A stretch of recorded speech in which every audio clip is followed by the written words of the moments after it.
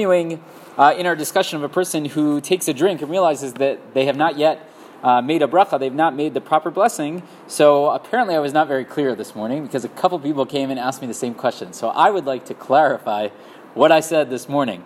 So we had mentioned that the opinion of the Shulchan Aruch, not the Ramah, the opinion of the Shulchan Aruch is that if a person takes a drink and they realize before they swallow, oh my goodness, I did not yet make a bracha, so what they should do is just swallow whatever it is that they have in their mouth, and they lose out on the opportunity to make a bracha. In theory, best case scenario, a person always makes a bracha before they eat or before they drink. In this case, it's a bummer. What are you going to do? Now, when we had initially introduced that, not today, but beforehand, we had mentioned that the Mishnah Berurah says, well, what else are you going to do? You can't spit it out, because if you spit it out, then either it's going to get ruined, you're not going to want to drink it again, or you lose it altogether.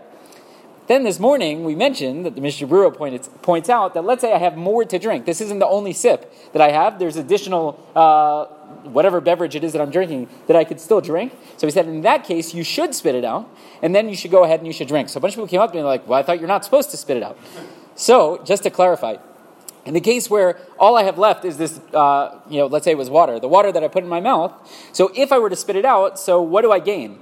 I lose out on the water. I'm not going to drink that, so the water is ruined, so to speak, and I don't get to make a bracha because I don't have anything else. So yes, I have obviated the concern of taking benefit from this world, drinking something without making a bracha, but I haven't made the bracha, and I lose out on the water. In this case, where let's say I have a full glass, and I just took my initial sip, and I realized, oh my gosh, I didn't make a bracha, so if I spit out the water, I do lose out on the water. That is going to be wasted, unfortunately, but I do have the opportunity to obviate the concern of drinking without making a bracha, and then I get to make the bracha. So in that case, we just do the math and we say, go ahead and spit it out, and then you should go ahead and make the bracha and continue drinking. We had given other suggestions also, right? We said if it's only a small amount, and you could still sort of move it to one side of your mouth, however that works with liquids, we weren't so clear on that, but let's say you were able to still make the bracha to some extent, you could do it that way. We said maybe saying it by heart, meaning not actually articulating the words, but saying it by heart, maybe that would be enough, right? So we gave a few different possibilities. Those were two. This is all the opinion of